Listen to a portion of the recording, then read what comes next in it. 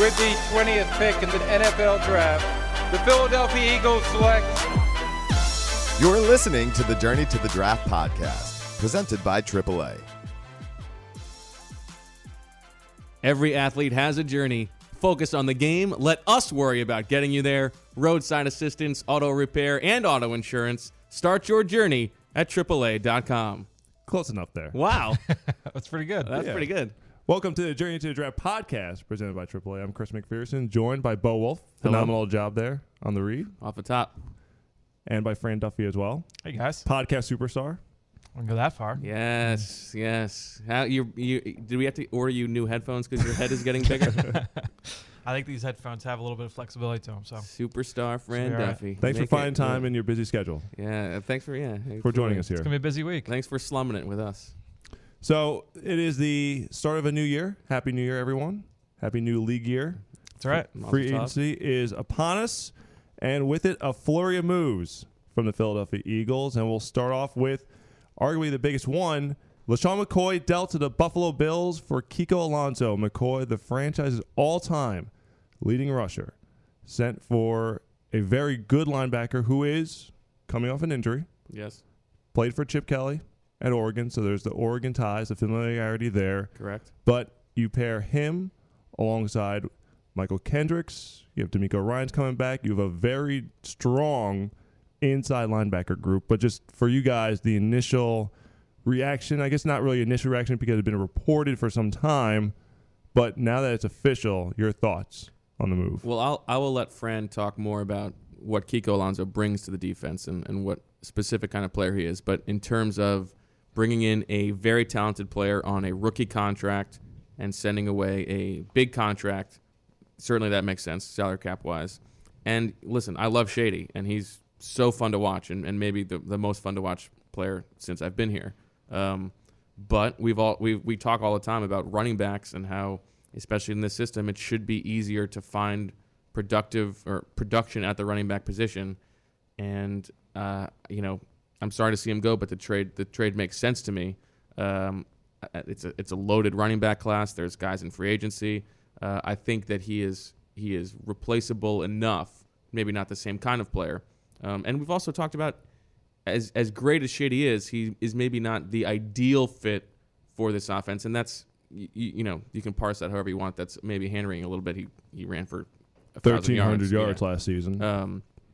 But in terms of resource allocation, I think that money can be spent better elsewhere.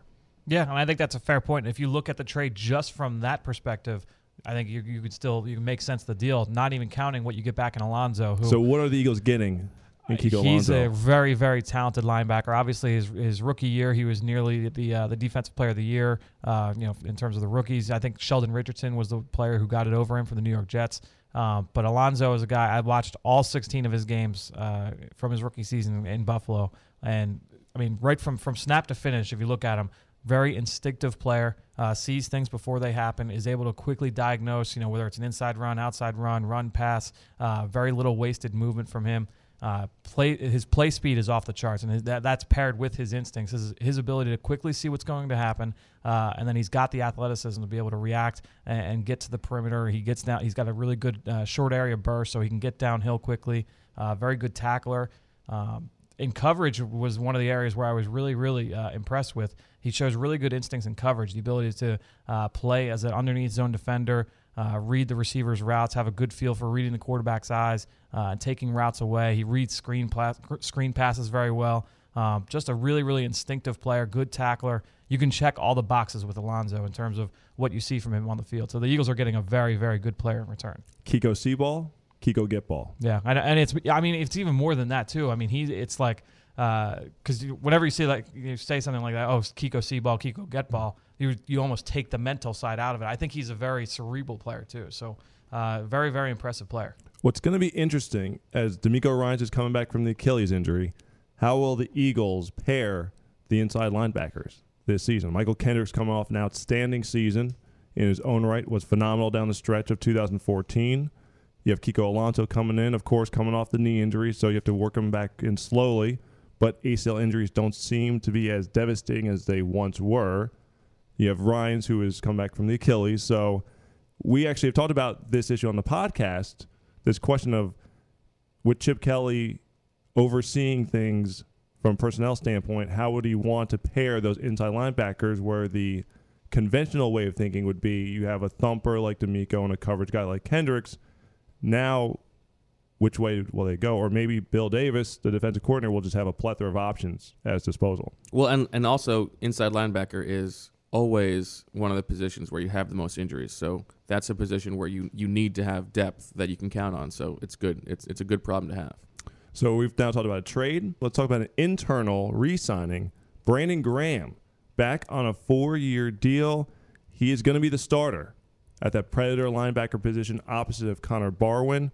The general thinking was that he was probably going to get a big contract, not maybe as a 3-4 outside linebacker, but as a 4-3 defensive end, and that's what the New York Giants, who reportedly were the finalists for his services, they were approaching him in that fashion. But the Eagles, realizing, they've already lost Trent Cole, they released him this offseason. They need someone to step in there, and why go on the outside and get an unknown commodity when you have someone who has been in your system, has made the transition from the 4-3 defensive end to 3-4 outside linebacker, thrived this past season in a reserve role and also on special teams. He's a guy he's a guy you've developed. Why not reward him and let him go be your starter next season? And my thought with Brandon Graham was always, I would love to have him back, but my guess is that he's going to get overpaid in the market. And this deal is extremely reasonable for both sides. I think sort of the glut of pass rushers probably pushed everybody down a little bit, but having him back for that price is great. Obviously we all love Trent Cole, except in the Wolf's Den, but Brandon Graham is younger. He's more of an ascending player than Trent is. He was super productive on a per snap basis last year, not only just in terms of sacks, but pressures, forcing fumbles. Defending the run as well. And much better defending the run. Yeah. And the interesting thing about Brandon Graham to me is, he's come so far in these 2 seasons in this defense. Chip and those guys always talk about bringing in guys where their projection is less. Yep. But Brandon Graham was a 4-3 defensive end. We thought he was maybe the worst, the player who this defense would fit the worst. And all of a sudden he's re-signed to a new contract. Maybe that tells you, maybe makes you rethink a little bit in terms of the kinds of players who you can bring into this defense. Maybe you don't need a guy who played in a 3-4 defense in college. Maybe if you put in the time, a year or two, you'll get a player who can be productive in learning this new kind of offense. And obviously, that comes down to how well they take to coaching, stuff like that. But he's an interesting case study for this team moving forward, I think. Yeah, and it's a great point about it. You're trying to mitigate that risk of bringing in new players that don't know the scheme, that the coaching staff is not familiar with. Bringing a guy like Kiko Alonso, who obviously Chip Kelly is very familiar with.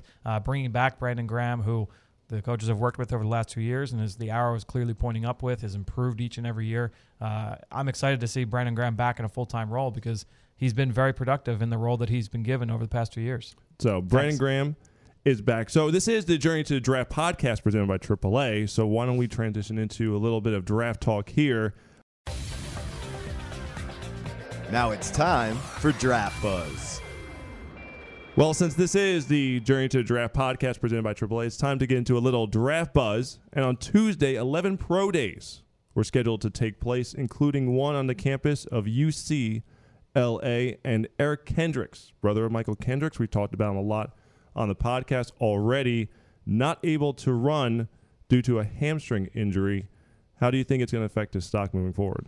I don't think it'll affect his stock. We talked about, when we were talking about Kiko Alonso, you talk about the play speed. Kendricks is a guy that, regardless of how he would run in his 40, he's a guy who on tape shows a good amount of play speed because he's an instinctive player. So, you wouldn't want a guy to run in the 4.9s at his pro day, but I don't think anyone thinks he's going to run 4.9. I don't think it ultimately is going to hurt him too much. And we will talk a little bit more about him later in terms of where we expect him to go in the draft. That's a little teaser. A little teaser for you. Looking forward to seeing Owa Odigizua once again. Yeah, I'm sure you are, Fran. Yeah, he's one of my favorite guys. Owamebe. Is he your favorite non-Ibrahim Campbell prospect? I would say he's my favorite non-Ibrahim Campbell prospect, but you wouldn't say that? No, I don't think so. But what happened? He's up there. Just like the name. You guys he's up drift apart? No, I mean, look. The thing you like what about happened? You were so close at the Senior Bowl. The thing about Odigizua is that he wins in ways that are different from a lot of these other pass rushers. So if you're not necessarily looking for one of those smaller guys that are going to win with speed on the edge, Odighizuwa offers the opposite in terms of winning with heavy hands, and beating offensive tackles with power. He's one of those guys. So Who is then your favorite? who is my favorite prospect? Non-Ibrahim Campbell division. I don't know. I have to think about that. I'll get back to you next week on that one. Oh, look at that. You are the king of not answering questions. I don't want to give you love to just not go out on a limb. I don't want to give you an answer that might not be right. I have to think it through. But it doesn't. The answer could change from this week to next week. At one Not point, necessarily. it was Odighizuwa. That's a great tease for next week's show. There you go. See that? BT knows. We want to That's a see good how way to sell how it. you evolve throughout the draft process. Evolving is different than just throwing stuff against a wall. So I don't want to throw anything against the wall. I want to give you the right answer. There is no right This is answer. weak. Oh, there's It's your plenty of right answer. answers. This week. All right, so we'll go through. We're going to talk about Odighizuwa actually on a Draft Buzz item in a couple of seconds here, but let's go through some of the pro day results. And Fran, in particular, I want to ask you about a couple of guys, some under the radar guys. Ole Miss, Senquez Golden, cornerback. Golson. Golson. Yeah, we saw him at the Senior Bowl. Had a very, very productive season for Ole Miss. Was not really a one-year wonder, but had a huge spike in his interception production this year. Had a huge pick at the end of the game when they beat Alabama. Former small- Red Sox draftee. That's true. That's right. Former baseball player, but shows those ball skills and being able to track the deep ball. On the a little bit undersized. I think he's really 5'9", small. 5'10". So. I think he's 5'8". Yeah, you might be right. I mean, he definitely came in shorter than people thought at the Senior Bowl, and that's going to be one of the issues. Is people going to see him as an outside corner, or is he going to be a slot guy only? So as we transition to defensive line prospects, Eddie Goldman was noted by Daniel Jeremiah NFL Network as the best run-stopping defensive tackle in this draft class. You've had a chance to scout the D lineman. Yeah, Eddie Goldman's a guy, you looked at last year, another defensive tackle that came out of Florida State, Timmy Jernigan. A lot of people kind of sold as a 3-technique penetrator, guy that can get after the quarterback. And he wasn't really that kind of player when you watched him. He was more of a run defender. And I kind of see Goldman the same way. A lot of people thought that, he's, this quick twitch, like pass rusher that you can line up over the guard and say get after the quarterback. I think Goldman is more so a nose tackle in a 4-3, a guy that can hold up against the run, and he put on a ton of weight going up to the combine too. We got to see him at the combine, and I think he came in 15 to 20 pounds heavier than what he was listed, and it wasn't bad weight, but I think he's more of a nose tackle. Whether he's the best run defender, I think that's debatable. I mean, you have guys like Danny Shelton that are there. I think Joey Mbu is a very talented run defender as well, who's Got those definitely long arms. Yep, he's got those long arms. He plays with a good base. So, both those guys I would say are up there. But Goldman, I would say that would be his strength, is his ability to hold up at the point of attack. He's in the mold of another former Florida State defensive tackle, a Broderick Bunkley type. That's a good point. There you go. They just keep shooting them out. That's actually not a bad comparison. I never thought about that, but Thank you. I think, And we'll get to comparisons to Eagles a little bit later in the show. but that's what I think Goldman's best role is. Our last Draft Buzz item, ESPN Steve Mensch lists his top 10 athletes in this year's draft class. So we'll start at number 10, work our way up. Number 10, a player who you might hear about later on in the show, tease, Eric Rowe, safety row your boat. out of Utah. What's impressive about him is the size to go along with the athleticism. That's what makes it so impressive. Will all 10 of these players have appeared on Bruce Feldman's freak list? No, Eric Rowe wasn't. So there you go. Number 9, Fran, will let you say it, UCLA defensive end. Owamabe Odighizuwa. Owa, our good friend. That's surprising. He's not 'cause your good friend anymore. Good You dumped friend. him. a lot of people are down on him and say that he's not a natural pass rusher. So to name him one of the 10 best athletes in the draft is interesting. Number 8, wide receiver out of Nebraska. Kenny Bell. There you go. I think he's flying under the radar a little I'm bit. playing Oh, I'm playing this as a game against you. There you go. He's flying under the radar a little bit. He's an intriguing deep He was threat. supposed to go to the Shrine Game, then he dropped out. Great Hey. hair. Great hair, yeah. That's true. He's got great hair. He's a guy who's a true vertical threat. I think he's got to improve in a couple areas of his game, but shows the ability to win as a blocker on the perimeter. Has got good speed, good athlete. I mean, I'm not surprised to see that he's on this list. The best hair, by the way, is the Oregon ball boy. I'm thinking back to the national championship game against Ohio State. That's awful hair. It was tremendous to That's not watch. good hair. I like Red Lightning from Florida State personally, but Number 7, Clemson. Vic Beasley. Linebacker. Stephon Anthony. Stephon. Yes. Stephon Anthony. Well, he tested that way. I don't think people expected him to test like he did at the combine, but afterwards, sure, you could absolutely say that. Okay, 1-1. Number 6, Oregon. Arik Armstead. Jake Fisher. Jake Fisher.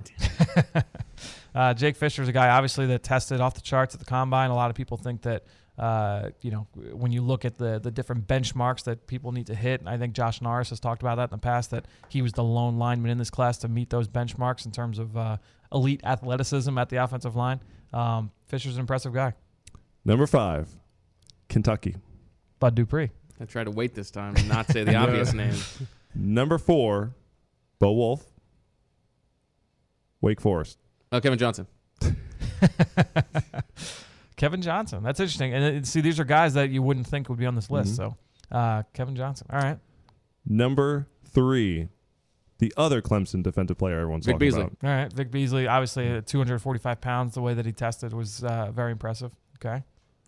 Number 2, Georgia. Wide receiver. Chris Clemens. Chris Conley. Chris Conley. Wrong Georgia. Chris Clemens comes back to haunt us once again. Once again, one of the saltiest players ever in the locker room. We talked about Chris Conley a couple weeks ago after the Yes. combine. Obviously, a very explosive deep threat. Not as great laterally, so struggles breaking down a little bit on those shorter and intermediate routes, but definitely a deep threat. Chris Clemens once pantsed C-Mac at training camp in the middle of the practice. That was fields. Darren Howard who pants me. Chris Clemens was just salty all the time. Are you sure? 100%. You didn't see it coming. I think he would know. I saw it happen. Yeah, it was Darren Howard in the middle of the practice field at Lehigh. All right, I'll let you guys guess it for number 1. I'm going to say Byron Jones. Fran? Yeah, that's a good guess. I'm going to say Ronald Darby, Florida State. Well, Terrible guess. Bo wins. Yeah. There you go. So there you go. That was like a taste of On the Clock before we get to On the Clock. So that's going to do it for our draft buzz. And we're now going to transition. You have to watch the video portion. That's all we have to say. It's too much. Bless you if you are unable to see this. What's going on? So we are now headed to Mr. Relevant. It's time for Mr. Relevant.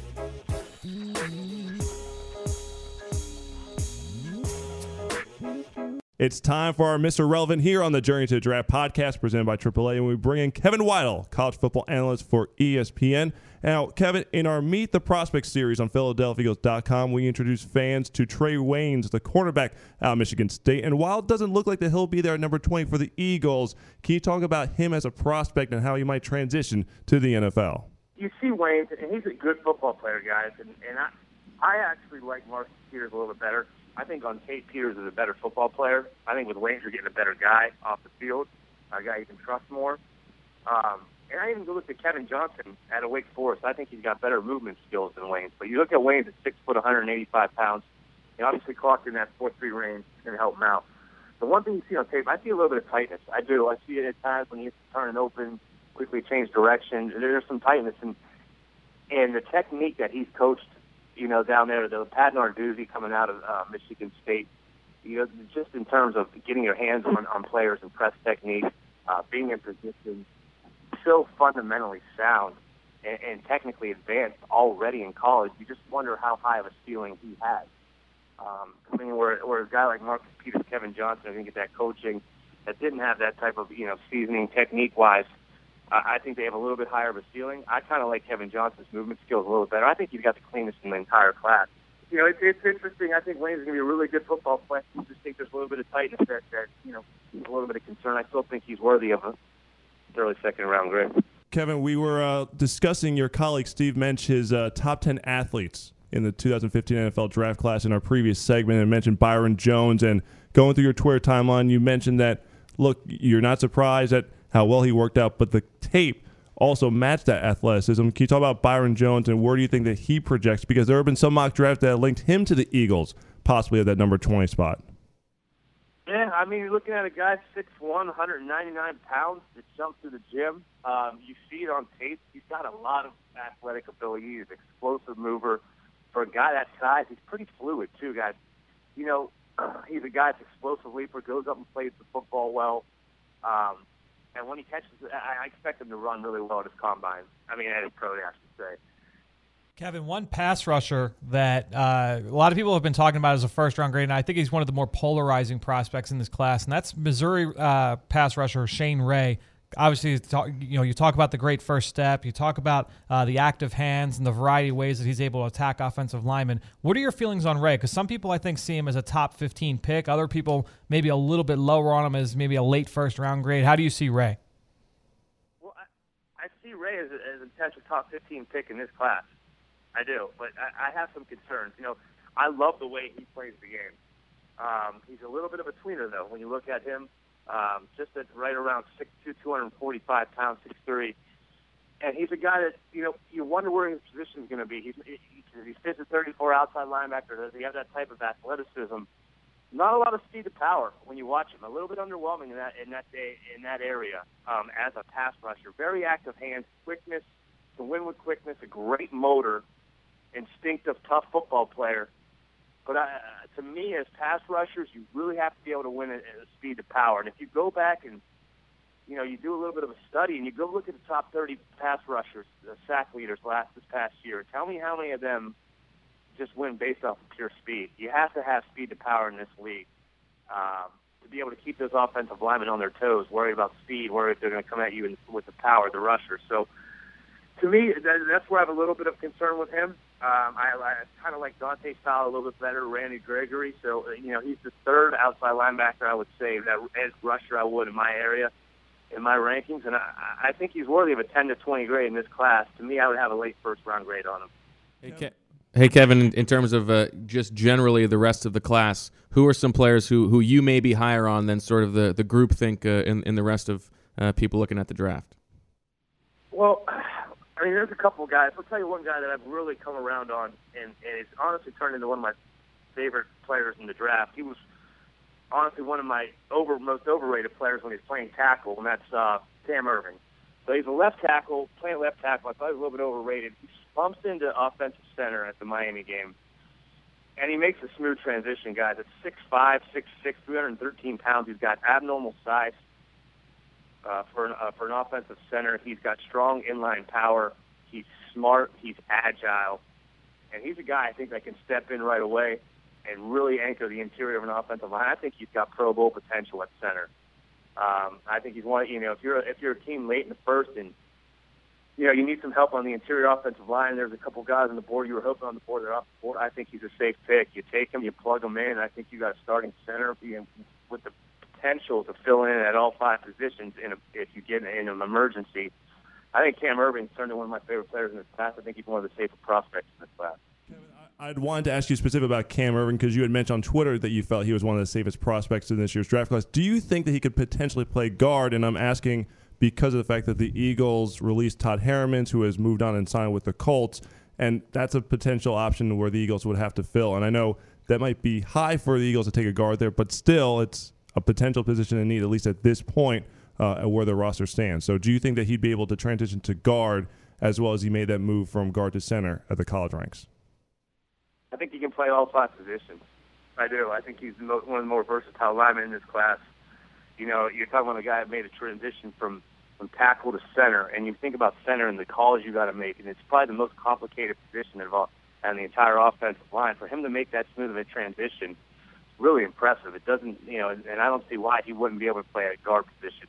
I had a chance to talk with Rick Trickett before the ACC championship game in here in Charlotte, just asking about Cam Erving and asking about the transition. He said he was really impressed with how effortless and smooth it was for him in terms of not only physically but mentally, and how sharp he was right off the bat. So, Trickett spoke really well of him in terms of ability to learn, retain information, apply it on the field. So, to me, I think he's a guy that's where his value is. He's a guy that can play center, but he's got that versatility to help you out at all five positions if need be. So that's why I like Cam Erving so much, especially at the interior offensive line.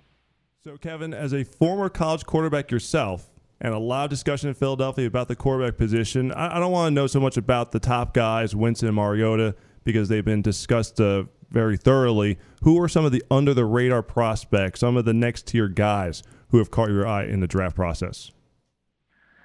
Wow, it's really a thin class, and I kind of like Garrett Grayson when you watch him on tape. He's got some presence to him in the pocket. There's some things I like. He gets through progressions. He'll work through his progressions. He throws with some anticipation, some timing. Doesn't have the greatest physical skill set in terms of stretching the ball down the field. Ball can hang in the air at times. You see it on tape. I'll tell you another guy that I was kind of impressed at the NFLPA game. And he's a late round free agent type player that I won't be surprised he makes a roster. Jamil Showers out of UTEP, and he's a guy that was at the NFLPA game to watch. He just has a natural feel for the position. I think he throws the ball well. It comes clean off his hands. We watch him in practice. We watch him during the game. And he's a guy who's had a natural feel in terms of getting through progressions, understanding situational football, being smart, throwing the ball away, has that type of versatility, that athleticism. When the play breaks down, he can use his legs to get outside the pocket, extend plays, use his feet to move the chains if need be.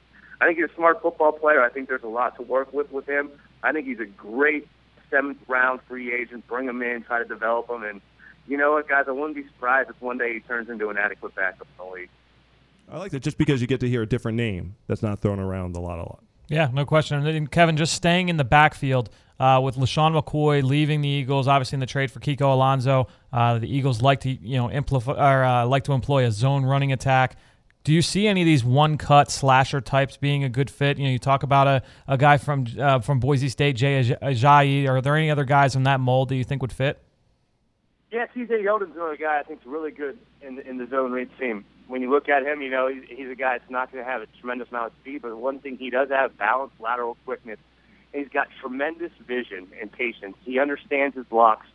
He understands the flow of the defense and has a natural feel for that vertical cut against the flow of the defense. So, to me, Yeldon's another bigger back, a little bit upright running style, but he's got better quickness than I think people anticipate. Not going to be able to break those big runs. He's going to grind out some yards, make the proper reads in that zone read system, and pick up the yards necessary. And I think he's another guy that could be a fit with the Eagles.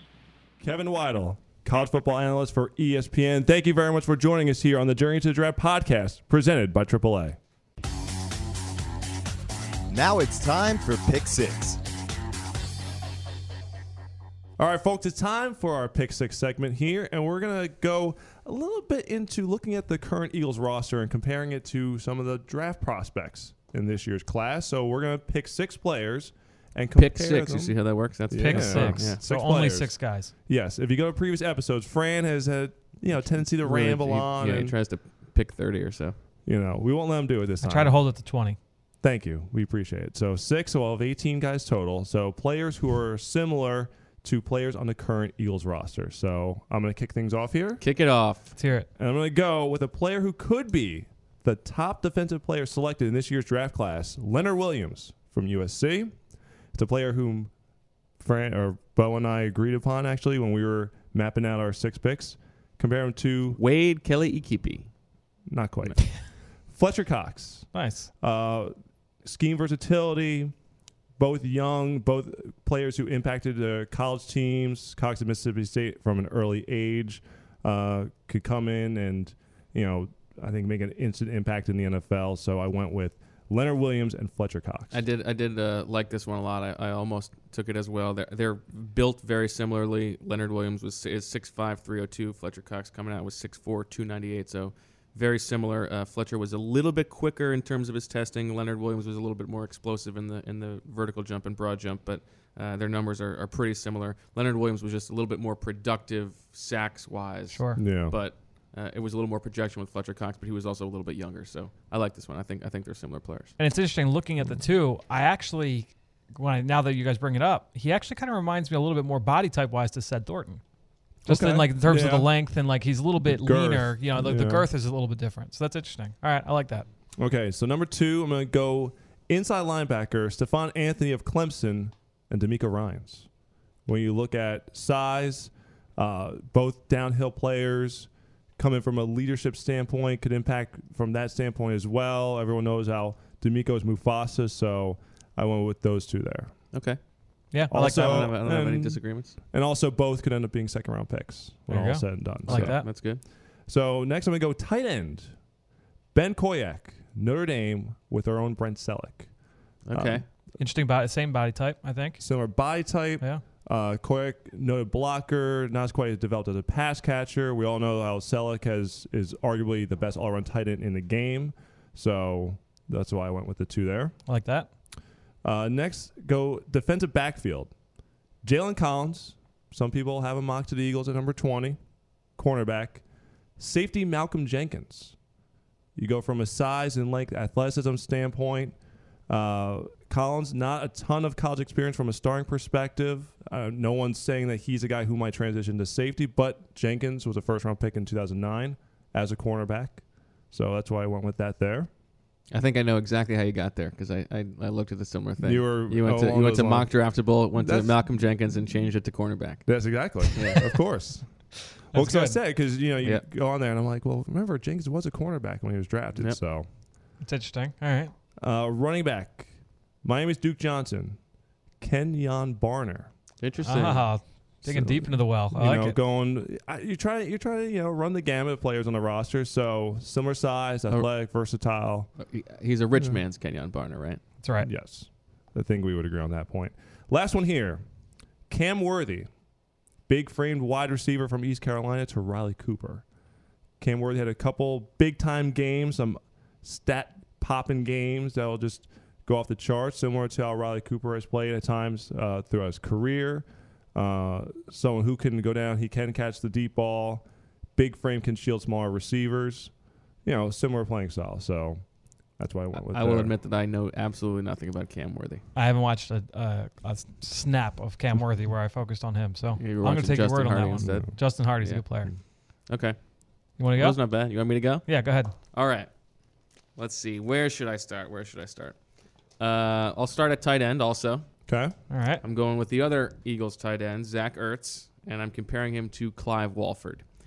Clive is 6'4", 251. Ertz was 6'5", 249. Very similar.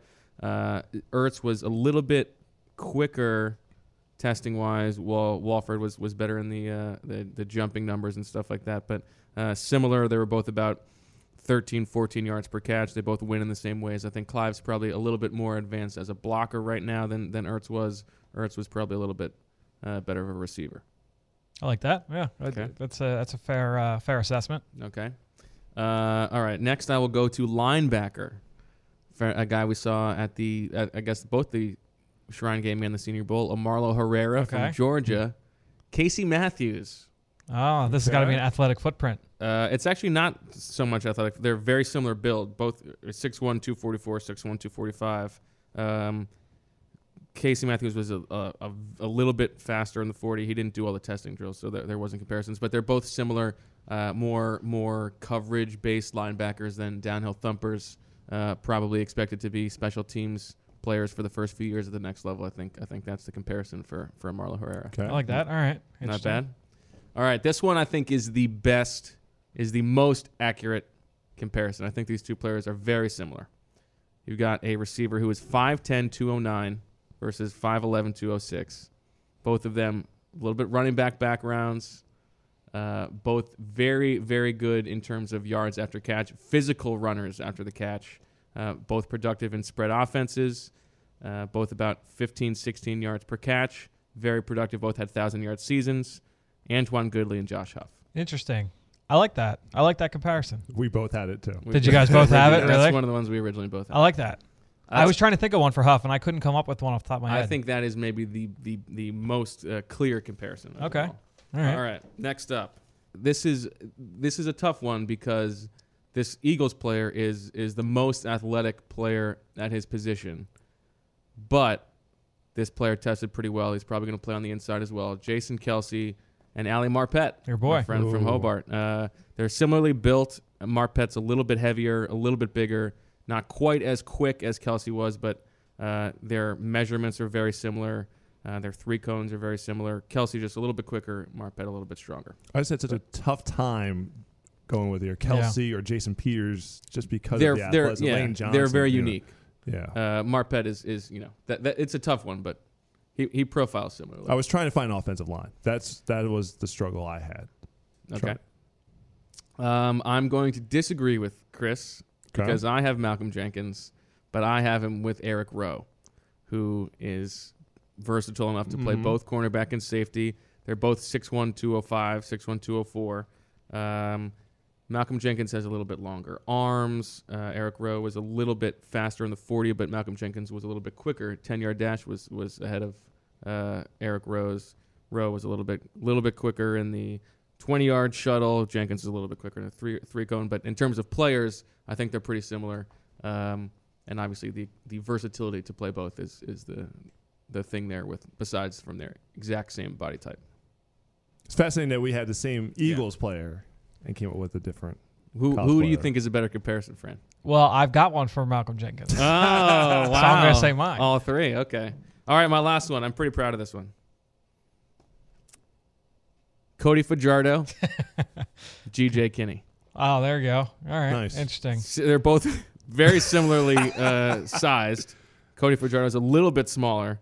They both ran well. Cody Fajardo ran a little bit better than G.J. Kinney did in his pro day, but they're both sort of run first, run around quarterbacks. They both were more productive rushers. They also, were productive passers in college. 65% completion, about 7-8 yards per attempt. But I think Cody Fajardo is looking for probably about the same career arc as G.J. Kinney. I thought about trying to find a G.J. Kinney one. I didn't go that deep into the well. That didn't occur to me once. So kudos to you guys. Would you agree that that's where Fajardo's headed? That's pretty interesting. Well, I mean, look, Tony, when we were down at the Shrine game, Tony Pauline said that a lot of teams were hoping to look at him as a wide receiver, for whatever that's worth. I mean, I don't know, but that's an interesting one. I didn't go that deep, so I'll start my sixth. Well, G.J. Kinney's played everything for the Eagles. Oh, sure, on the scout team, right? Yes. Yeah, no question about it. Love G.J. All right, so my first guy, I went with a tight end. I'll kick it off in the tight end spot, just like you did, Bo. I went with Zach Ertz as well, but I went with a guy that really, when I watched him as a sophomore, he really reminded me of Ertz, just in the way that he moved, and he's a very similar body type. That's Tyler Kroft out of Rutgers, 6'6", 245 pounds. He wore the number 86 at Rutgers, so there's the similarities there. But just overall, a big kid, has the speed to get down the seam, still improving as a blocker, but has the athleticism, has the ball skills there to maybe develop into a future starter. So Tyler Kroft to Zach Ertz, and a lot of these guys were. I didn't necessarily go off of like the combine numbers. It was more so like when I watched them, if they reminded me of a guy when and how they moved. My second guy that I've got, Ifo Ekpe-Olumu from Oregon, obviously was a big-time player there for the Ducks, played under Chip Kelly, 5'9", 192 pounds. I kind of see him as a Brandon Boykin-type player. There we go. Coming out of Georgia, both guys showed the ability to play inside, play outside, play man coverage and zone coverage, have really good ball skills, very good athletically, show the ability to come down and tackle you. I kind of see those two guys in similar veins. I think Boykin's a little bit bigger, but very similar frames. Both were injured during the draft process, too. So. That's a good point. Exactly. I thought about that one. Neither could work out at the combine, so I like that one. My third guy, Jalen Strong out of Arizona State, kind of reminds me, and this is more so in a situational thing. A lot of the questions that people had with Jordan Matthews coming out of Vanderbilt was, is he going to be able to separate? But he's able to go up and he's going to be able to make those contested catches. Jalen Strong has those same issues where you don't know if he's going to be able to separate. How athletic is he? He ended up running in the 4.4s. I think he ran 4.44 at the combine. But he's probably the best contested catch guy in this draft class when you watch him game in and game out. Jalen Strong at 6'2", 197 to Jordan Matthews, I think is pretty similar. Interesting. Staying on the offensive side of the ball, Reese Dismukes from Auburn. Saw him at the Senior Bowl. That's why we love Fran, because he'll find the gems. Well, 6'2", 296 pounds. This is going to be like my Kinney, I think. Well, going into the season, Dismukes was kind of thought of as one of the best interior linemen in the draft. Coming from Auburn, it's that run-oriented offense. Has good initial quickness, comes off the ball pretty well. He's got decent feet and his ability to move laterally, kind of plays with an edge. But overall, he's just he's an average athlete, not a great athlete, doesn't get a ton of movement off the ball. So I think he's more of a late-round pick than the early-round pick some people thought he was a year ago at this time. He reminded me, and this is from when I watched him back in the fall, he kind of reminded me of Julian Vandervelde. And that's kind of that's where you're going. Yeah, that's who he kind of reminded me of in Vandervelde coming out of Iowa. Vandervelde was a fifth-round pick. Kelsey was a sixth-round pick. So that's right. So you've got that going for you, which is nice. Yeah. So now the Malcolm Jenkins comparison. All right. Do we have a drum roll? We don't By need chance? no drum No roll drum roll? needed, but No? Okay. this is a guy that when he plays safety. He didn't play safety. Obviously Malcolm Jenkins didn't play safety in college. He played corner. But Curtis Drummond is the guy from Michigan State. Played safety, 6 foot, 208 pounds. He didn't test overly well at the combine, which I think will have some people raising their eyebrows. But a really instinctive player. I thought he played faster than he timed. Just a decent athlete. Can play man, can play zone. Did a number of different things for Michigan State on that defense.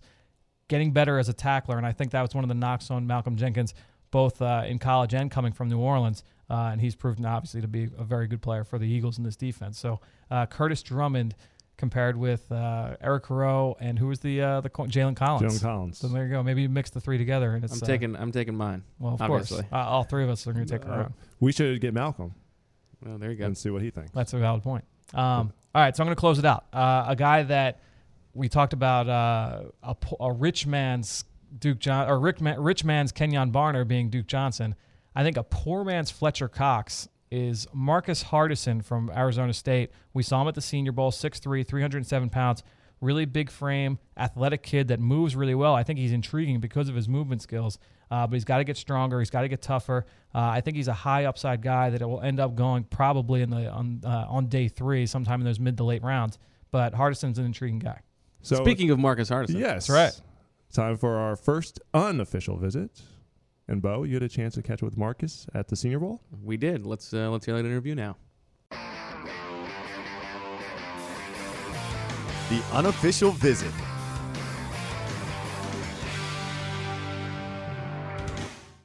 All right, we are here with Marcus Hardison, Arizona State defensive lineman. And Marcus, tell us, for Eagles fans who may not know, what's the scouting report on you? What do you do well, and where do you need to work on? I feel that I'm a good pass rusher. I can get to the quarterback. But the things I do need to work on is just, run fitting, getting more firm with my blocks. So that's definitely an improving area. One of the things we hear so much for defensive linemen is versatility, and I know you did a lot of that at Arizona State, moving all over the line, right? Mm-hmm. Yes, sir. I didn't play 5-tech, 7-tech, 3-tech, 0-tech. I didn't play it everywhere on the line. So, I think that classifies very, versatile player. So, Is there one place where you feel most comfortable? love the 5-tech, but the 3-tech is for me. I like the 3-tech. So, I said you said that you love getting after the quarterback. When you dream at night about making a big play, is it a sack or is it like a stop on 4th down? It is a sack, strip, pick it up, take it to the house. Yeah, I like that. And do you have a celebration plan? The celebration comes in the moment, to be honest with you, I try to plan out my celebrations throughout the week, but it never works out when it happens, it just happens in the moment. You always forget about it at the time, right? Yeah. We like to ask guys, best player you played against this season. Who would you say? I have to say Pete from Stanford. Okay, fair enough. And in terms of NFL comparisons, you're going to hear them throughout the draft process. Is there anybody in the NFL you think you have a similar game to? Pete. Hold on. I was about to say the name. The name just went out my head, but I have to say Julius Peppers. Okay. Julius Peppers. All right, that's a pretty good one. Well, Marcus, best of luck, and maybe we'll see you in Philadelphia one day. Definitely. On the clock. All right, fellas, time for On the Clock once again. And we're going back to an old friend, it's one that I don't really love, to be honest. I don't think it gives as good a picture, but we're going back to over/under. Okay. All right, I like the over-unders. I had a feeling that's where you're going when you said I don't love over/unders. They're just okay. All right, we're going to start with. Well, now that you've given that such a ringing endorsement, everyone will keep listening now. Yeah. Feel free to chime in on Twitter and tell us what you prefer for On the Clock. I like the Would You Rathers. I like when we mix in a new game every now and then. The over/unders are I don't know. Well, we'll see. They're too binary, The over-unders are good because you can go back to them later and point to them and say, That's you were true. right or wrong. Mm-hmm. Okay. All right. We're going to start with the man that everybody is always talking about, Marcus Mariota. Okay. Quarterback from Oregon, in case you didn't know. Did he win the Heisman Trophy? I believe he did. Okay. Played for Chip Kelly. Wow, really? Over/under, Marcus Mariota is taken 3rd overall. I'm going to take... So what's over would be? Over would be Over higher is than 3. he's taken after 3rd overall. He's Gotcha. taken 5th overall. Okay. Under is he's taken in the first 2 picks, or he could push. I decided not to go with any halves today. Okay. All right. It's that type of mood. In case you want to push. I'm going to take the under. as in he will get drafted higher than 3. I'll agree when you look at the quarterback class to begin with, Right. and it's pretty much 2 guys that Right. people think they're going to be the quarterbacks. Mariota, I think, is a guy who, when he interviews, obviously the tape didn't show that he was outstanding in the Oregon system, and there's question about how that'll project to the NFL. I think when you combine if you separate the physical tools of how he performed with the character player that he is, I think it's going to be too tempting for someone to move up. And everyone's going to obviously think that we're talking Eagles here, but it could be there are plenty of other quarterback need teams. Sure. So I will take the under as well. I think I agree. I think he will go second overall. All right. Georgia running back Todd Gurley. Over under 26th overall. Ooh. I feel like I'm leaning toward the under in this case because if you go Meaning he will be taken before 26? before 26, correct. Okay. If you go squarely on talent, most people will have you believe that he is one of the 5, if not 10 best players, period, in this draft class. And I understand the quote-unquote, devaluation of the running back position, but I think to me it's how good a player do we have? People will say, well, there hasn't been a running back taken in the first round the last couple of drafts. Has there been one worthy of that status? Now, you could say there are a lot of free agent running backs on the market now. Right. That's going to bleed into the draft where it's a pretty good running back class. But I feel like if it's a team that needs a franchise guy, and ACL injuries, not everyone obviously is going to be the same, but it seems like players are coming back from them more frequently. I feel like that he'll get selected before 26. I mean, if you're just looking at the draft as it stands right now, Who is 26? 26 is Baltimore. Okay. So they theoretically could take him. And 27 is Dallas? 27 is Dallas, but Okay. leading up to 26, you've got Carolina at 25, which Okay. in theory could take a running back. 24 is Arizona. 23 is Detroit. So I mean, I could see all 3 of those teams drafting a back in the first round. San Diego is at 17, and that seems to be one of the popular ones. If you're going to see one of those running backs go in the top 20, I think the Chargers is the popular choice. Ryan Matthews is a free agent. They reportedly signing Orlando Franklin Right. So at guard. Yep. I mean, that would be an interesting one. So that being said, I think I'm going to take the over. I think I agree. Yeah, I think I'm going to take the over. I think Todd Gurley, if you're just ranking guys like how they compare to the rest of the players in the draft, I think he's a top 10 player for sure. Arguably a top 5 talent in the draft, but just the running back position in general, I would be surprised, and you could convince me otherwise. I would be surprised if he went before that. I think as you touched on, Chris, because of the injury and because of how deep this running back class is, I think he'll last a little bit longer. But he is that talented. I could certainly see somebody falling in love. All right. Eric Kendricks, over under 46th overall. Will he beat his brother? That's a good spot, too. That is a good spot for him. I'm going to take the under. I think if you compare him with some of the other linebackers in this group, I think he's easily one of the top 2, easily top 3 linebackers in this class. If you're talking about guys that play off the ball, I think Kendricks falls in the top 45. So that would be, first half of the second round. Yeah, at Just worst. roughly. Exactly. Yep. Yeah. Yeah, I will take the under as well. Me too. One of our was it over? I think we did an over under at the combine, Fran, of inside linebackers to go in the first round. Yep. And he's a fringe guy. He's Yes. one of the guys who's right on the bubble there. So I think he would be one of the first picks off the board. In the second round. I think the linebacker group in general is like a few guys at the top that are fringe first rounders, Yeah. but you would almost say, that guy will definitely be there before, or be gone before the end of the the halfway point around 2. I think Kendricks, Perryman, Stephon Anthony, and maybe Benardrick McKinney. Those 4 guys are probably all going somewhere from 28 to 50. Sure. Something Yes. like that. Yep, for sure. So, I'd agree. all right. Now I'm focusing on each of our pet projects. I'm going to start with Chris. Ooh, pet project. Eli Harold. Over under. I'm going to say 50th overall. So Bo goes to me. Is there a player who you have a man crush on. Because I know I've got plenty, and I know Fran's got plenty. I didn't know who. So I want Eli Harold, the edge rusher from Virginia. Your favorite interview from the combine? Yes. Athletically gifted. Yep. It's a strong edge rusher class. It is Eli Harold, right? Yes. It is not Harold Eli. Eli. Not Harold Eli. Okay. Correct. I like how you switched it up though, and you asked the question without saying the answer. Yes. That was interesting. I think everybody knows where I'm going. Exactly. Yeah. I will take a slight over. I think there's just a glut of very good edge rushers. Could there be a chance that there's a run that might cause a team to panic? Possibly, but I will say in my gut he's probably. I think I would take the over on that. I would lean the over as well. I think there's too many guys, and I don't know that and I want to do more work on Harold, but I don't know that he stood out on tape enough to be warranted in that discussion in the top, in that top part of the draft. So we'll see. He tested very, very well at the combine. So okay, all right.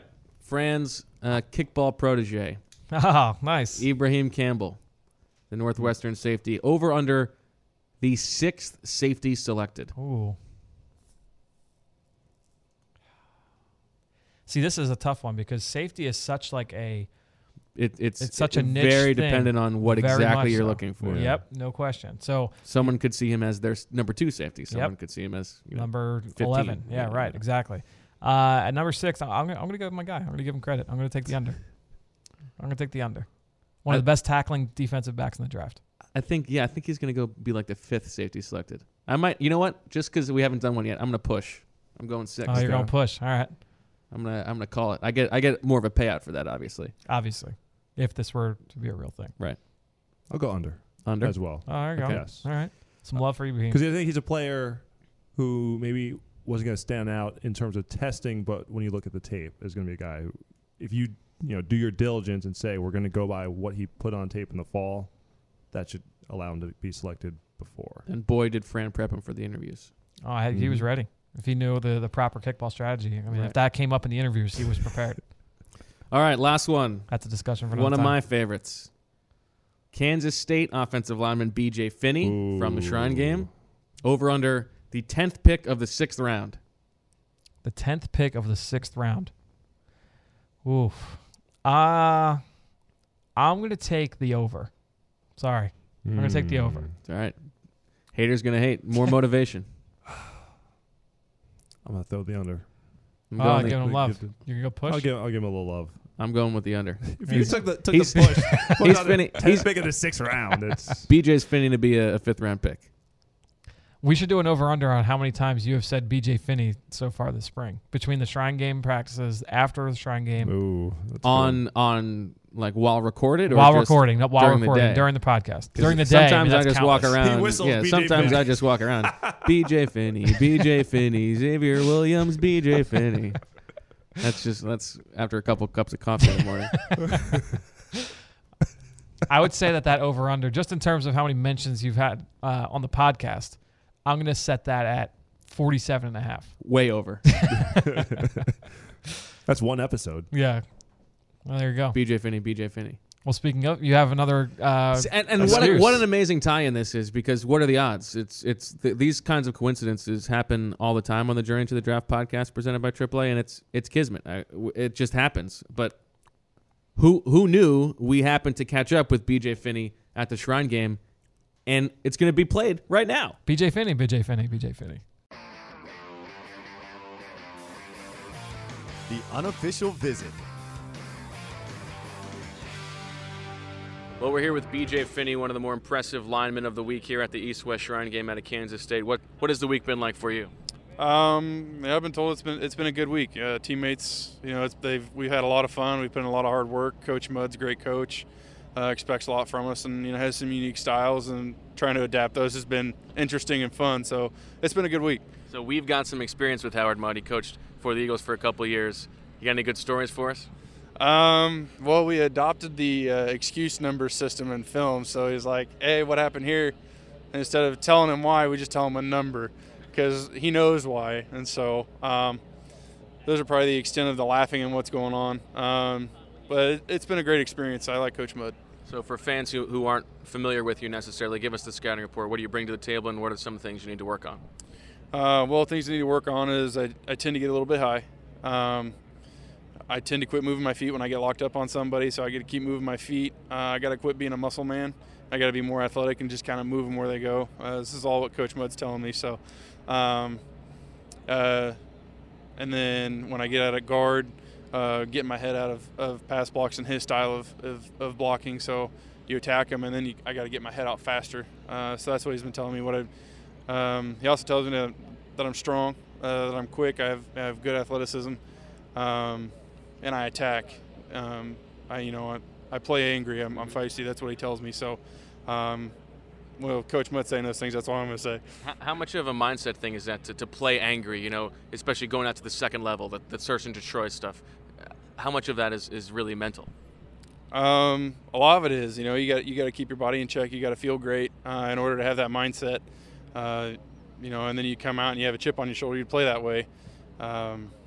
That's just something that I've always wanted to do. I want to be the best. I want to play the best, and in order to do that, you have to execute and you have to play to be the best. And how about the athleticism part of it for Eagles fans? They'll want to know, can you get to that second level? Do you have the requisite athleticism to be in that kind of offense, you think? Well, I hold my own. I got to do a good job of getting my technique over there, and that gives me a shot. That gives me the opportunity, and that's all I've ever asked for is just give me an opportunity. So. And in terms of versatility, center, guard, do you feel comfortable at both?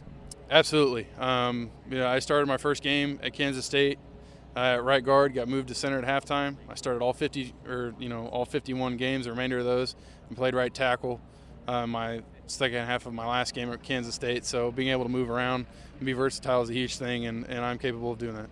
Do you have any offensive linemen in the league who you look at as similar players or who you hope to be like?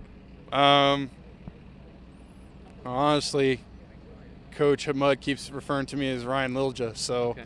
That's a great compliment. I think he had 10-plus years in the NFL, so why not try and mold my game after him? All right, last question real quick. Who's the best player you played this season? This season, Chucky Hunter from TCU as far as being a senior, and his counterpart at nose guard, Davion Pearson at TCU. Those guys come off the ball, they play hard, and they just don't stop. They have great motors. All right, well, BJ, best of luck throughout the draft process. Maybe we'll see you in Philadelphia one day. Now it's time to hear from you, the fans, in the Draft Mailbag. All right, our final segment of the show, the Draft Mailbag. And what's great is free agency is finally upon us. The draft is inching closer and closer. We're almost at the 50-day mark. Is you put out the tweet saying, send us your questions, you're getting more and more replies. So some very interesting questions. That's also just because the popularity of the show is skyrocketing. Oh, of course. Most popular podcast on PhiladelphiaEagles.com. Is soared. First question here comes from Her Royal Dopeness on Twitter.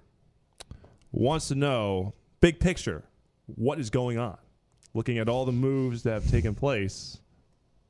I don't know. It's simply a reaction to all the reports. I mean, the free agency rumor mill was insane over the weekend. So sure was. It's just big picture to me. It's really Chip Kelly putting his stamp on this football team, and we're learning more and more about what he prioritizes, what he values in a football team. He's not going to have, a certain position where he's going to spend huge amounts of money just for the sake of it. He thinks he can get more efficiency. He said in the past he wishes he could pay everyone a lot of money, but you can't. You have a salary cap. So I think that's pretty much the biggest thing is we're learning, as this is going to be the third season with the Eagles under Chip Kelly, we're learning more and more about, and I think he's learning also more and more about what it takes to build a team, and he's getting to do so now that it's his stamp on everything. He's putting this team, this franchise, fully in his vision. Okay, so we launched on Monday our Meet the Prospect series, and we kicked things off as we asked fans who they want to see. Mariota was the overwhelming choice. Sure. So we profiled him, and now at A Rodriguez 142 on Twitter wants to know simply, are we drafting him? And that's a big question everyone wants to know is Chip Kelly trying to set the team up in a way that he can make a maneuver to get up there? And I don't know. We don't know at this point what he's trying to do in terms of the quarterback situation. Right. It could be a situation where maybe he would love to have him.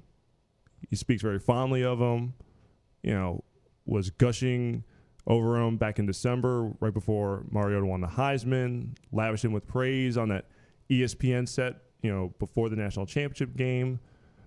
But maybe the cost is going to be too high at the end of the day. And maybe he's looking at some of the other quarterbacks in the draft and thinking, I can build the rest of the team and still work with this quarterback.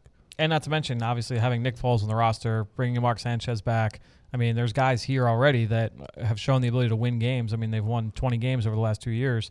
I think that, look, it's going to be fun. It's going to be a fun few weeks as we continue to talk about it. So that's what the speculation is going to be. But we said it earlier earlier in the show. There are lots of other QB needy teams that would also like Marcus Mariota. So it's not like it's just the Eagles' decision. There's lots of other factors here at play. Okay. I also don't know the answer to that question. Yes. So I'm not the one to ask. Our last item. It's not a question, actually. It comes from @MFGDog on Twitter. And I honestly had to text you guys when I first saw the picture. It's a picture of Murphy beds. Murphy beds for sale. Murphy beds for sale. Yes. So you guys can. It's a great tweet. It's absolutely all-timer. And the best part of the tweet is the hashtag Eagles Beakley, of course. It's debatable. Beakley Weekly. When I saw it, it just brought a smile to my face. It's the Grand Plaza Hotel. I saw it and I instantly was like, I'm definitely missing something on this one. So this is the part. That just means you weren't listening to the first few episodes of the Journey to the Draft podcast presented by AAA. From the hotel where I sat on the Murphy bed and we did the podcast from our room. I'd like for us to draft or sign a player with the last name Murphy.